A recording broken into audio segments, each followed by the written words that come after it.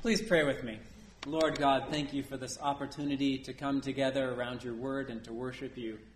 We pray that you would bless us, Lord, that you would speak to us, that you would reveal yourself to us, Lord God, that you would reveal us, Lord, as we truly are, so that we might see ourselves honestly and that we might turn to you in faith. And we pray that you would place your words in my mouth. And we pray this in Jesus' name. Amen. Please be seated. Good morning. Good morning. So good to see you all today. Well, I've got a question for you all. Are brakes in a car important? Come on, everybody cares about engines though, right? Aren't those the important part? Yeah, but what do you need brakes for? Stopping, right? I've been learning this week just how important brakes are, right? Because I drive this old car, this 1968 Land Cruiser, and my brakes weren't working so hot, right? So if you see a white Land Cruiser on the road, you might want to steer. I'm just joking. I fixed them. They're okay now. They're okay. They work great now. But they weren't working so hot, and I was really frustrated, right? Because it's good to stop when you want to, isn't it? It really is reassuring and comforting when you can hit the brakes and your car slows at a good pace, and then you don't go over the line of a stop sign or anything, right? And so I was trying to diagnose what was wrong with my brakes, right? So I brought in the culprit here. Can anyone identify this part? Master cylinder, that's right. This is the master cylinder from brakes. This is actually from a 1975 Land Cruiser, if you're ever trying to identify them.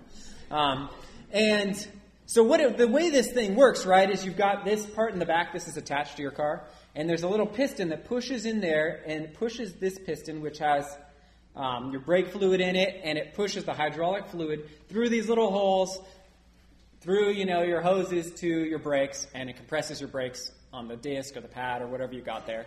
And it stops your car, which is amazingly simple, isn't it? It's beautiful. I love it. And I thought, I'm going to just fix this thing, right? How hard could it be? Seriously, they're just brakes. I mean, what happens if you get them wrong, right? So I tried to refurbish them. Because it doesn't look that bad on the outside, does it? No, so I pulled out this stuff, all the guts, got new guts to go inside of it, polished up the inside with this honing stone and everything. It was looking pretty good. There was a little imperfection there, but I thought it would be all right. Put it all back together, put it back on the car, solicited the help of my family again.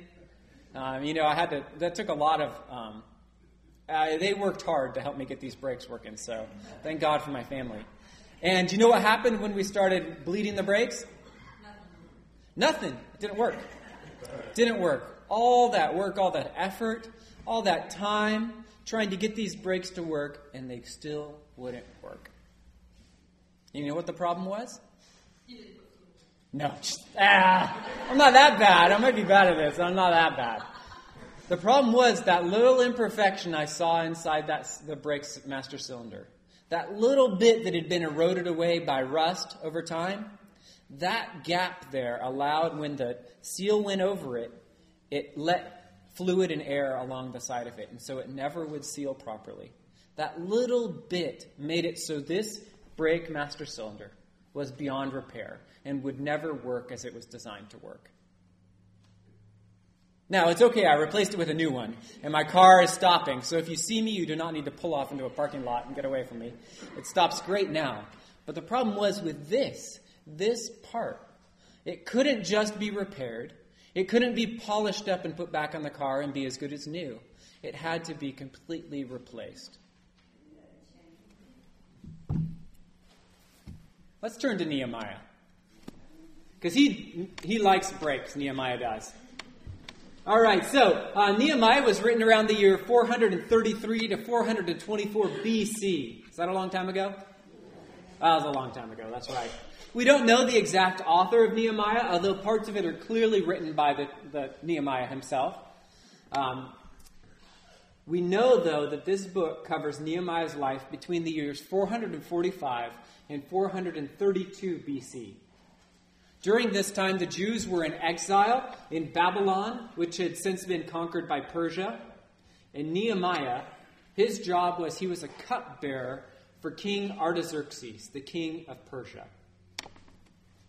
The book begins with Nehemiah hearing a report that some of the Jews who had returned to Jerusalem are in great trouble and shame. The wall of Jerusalem is broken down, and its gates are destroyed with fire. Now, Nehemiah is a Jew, right? And does Jerusalem matter to the Jews? Yeah, why does it matter? It's theirs? Yeah, what was in Jerusalem? The temple. What else was there? Ark of the Covenant. What else? There's all kinds of cool stuff there. And it was also the seat of their government. It was the place where everyone went at the festivals in the year. It was the place where everyone went to worship God. It was the place where the king was. It was a significant place to them. Jerusalem mattered to the Jews. And so when Nehemiah heard this, that the city was in great shame and that the wall of Jerusalem was broken down and its gates destroyed with fire, he sits down and he weeps and he mourns because his city has been oppressed. And he begins fasting and praying, which is what we do, right, when we are in need of God's assistance, right? It's a way that we can come before the Lord. We give up food, we give up other aspects of our life, and we turn to him completely and seek him in prayer. And that's what Nehemiah was doing. He was asking the Lord, Lord, what can we do about this problem? He also significantly confesses the sins of his people, which is why they were in exile in the first place. And he accepts that God was righteous in exiling him. He puts himself in a proper relationship with God. He says, Lord, you are holy and I am not. Then something miraculous happens. In the course of Nehemiah serving the king his wine, the king notices that Nehemiah is sad, and he asks him what is wrong. Nehemiah explains the situation in Jerusalem, explains the problems that his beloved city is going through. And the king not only lets Nehemiah go to Jerusalem, but he gives him letters to have materials be provided for the repair of the walls and of the gates. Is that significant? Does that happen every day? No, not at all. Why would the king of Persia want to rebuild the capital city of another nation? It's amazing. The Lord was obviously in this process, guiding Nehemiah and giving him favor with the king. And so Nehemiah and his crew set out to rebuild the walls. Now, Jews had begun returning from exile in the year 536 BC, and they had already rebuilt the temple in 516 BC. So by the time Nehemiah got there, that work had been done, but the walls were still in shambles, and the city had no defense around it. But not for long. Under the wise hand of Nehemiah, the project flourished and the walls went up, even though those who labored were under constant fear of attack. And they had to build the walls with their swords strapped to their side, or else in their hand. Isn't that amazing? I mean, this is the greatest story ever, isn't it? I mean, this is like Hollywood story, right? You've got the kings, you've got Persian cats all over the place, you've got a city with walls and gates are destroyed, then you've got Nehemiah going there and rousing the people up in this passionate account, and they're fighting they're fighting and putting up stones at the same time. Isn't that? It's like Schwarzenegger movie, right? This is good stuff. It's classic, right? And Nehemiah, in less than 6 months, is able to rebuild the walls and the gates of the city. Do you think God might have been involved in that process? Yeah. I mean, we're still talking about the Dorsey Drive interchange, right? And Nehemiah is able to rebuild the city with hand tools, or the walls of the city with hand tools, in less than 6 months from conception to completion. That's amazing stuff, isn't it? In our passage for today, we hear Ezra reading from the law of God. Now Ezra, he's a guy who's been in Jerusalem for 13 years more than Nehemiah. He's been there, and he's a priest. He's been working on bringing the worship back to the people, right? Which is a significant thing, right? He's wanting to reestablish the people as they are worshiping the Lord Most High.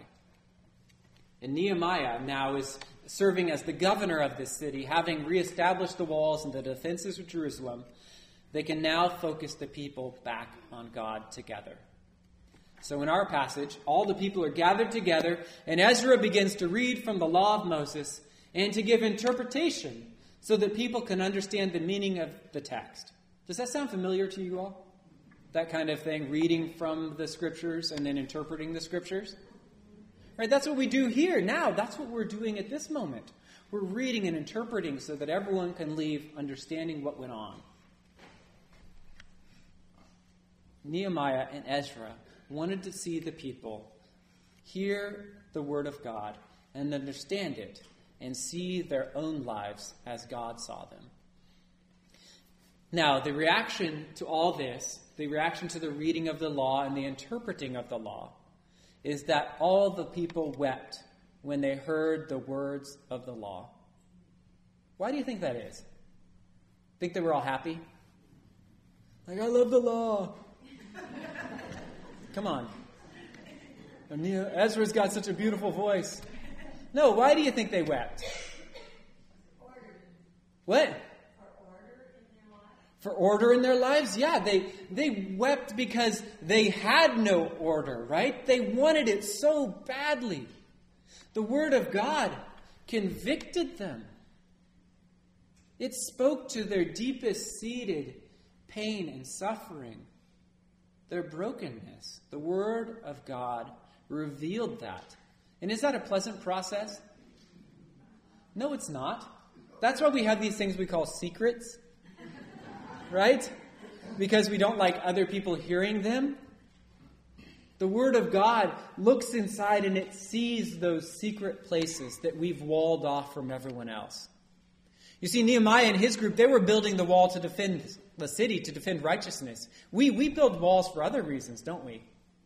Right? We build walls to protect ourselves from other people, to protect our hearts, to make sure no one sees what's in there. And God wants to break down those kinds of walls. And His law does that. It reveals our brokenness and His holiness. His law shows us where we fall short. God's Word shows us what's truly inside of us. And here in this passage, the people realized their deep need for God and for His mercy and grace. Because of this, Ezra and Nehemiah and all the Levites tell the people to go home and to party, because God has brought about a holy transformation in them. They have been set free from sin by confession to God, and the result is a restored relationship with God. And is that something to party about? Yes, it is. Okay, so this happened like 2,500 years ago, right? Loads and loads of time ago. But the truth still holds for us, doesn't it? God's Word, His law, recorded in the Scriptures, are a light that the Holy Spirit uses to convict us of our sins and to show us what we really are like on the inside. Now that might be painful, but it is a beautiful thing because we absolutely need it. We need to be convicted. We need to have our hearts broken, because the reality is that we're a lot like this master cylinder, aren't we? Right? We might look okay and serviceable on the outside. We put on a good face. But on the inside, each and every one of us has that imperfection in us, that brokenness, which allows us to not do what we're designed to do, which causes sin to spring up and take mastery over us in our hearts. Only God sees in us, and through His Word, He allows us to see ourselves like He does. Now, this revelation leads us to a decision. Do we try to repair the old? Do we try to put just lipstick and rouge on it and call it good? Or do we accept the new? I think most of the time in our lives, we kind of try to gussy up the old stuff, don't we? We try to put a little polish on it, put on a smile and call it good. But the reality is, it's like these brakes. They're not doing anything for me, right? It wasn't working no matter how much I wanted it to. It was not transformed, and so it could not do what I wanted it to do. Our lives as well need to not just be repaired, not just polished up, but need to be made absolutely new. That's why Jesus talks about being born again or having new birth, is because he knew we couldn't just be changed a little bit or have the bad parts kind of fixed up. We needed to be a new creation. And that's what he offers us today. Will we accept his free gift of love and mercy and grace which he bought for us on the cross? Or will we continue to live in denial, thinking that we can just make things look good enough to get by? We can make it passable. My hope for us is that we would accept his gift, that we would turn to him in faith, and that we would be restored and renewed. Now, this isn't something that just happens once and then the rest of our lives we forget about it. Right? Every time we encounter God's word, it convicts us. It should always point to something in our heart. And so we should always be seeking to turn over that brokenness to the Lord and accept his new life in exchange. To come more and more and deeper into relationship with him. That we might love him as he loves us. And as we do that, may we celebrate and rejoice, knowing that God has redeemed and restored that which was broken and lost. Let's pray. Lord God, thank you. Thank you for being the offering for our sins, Lord God.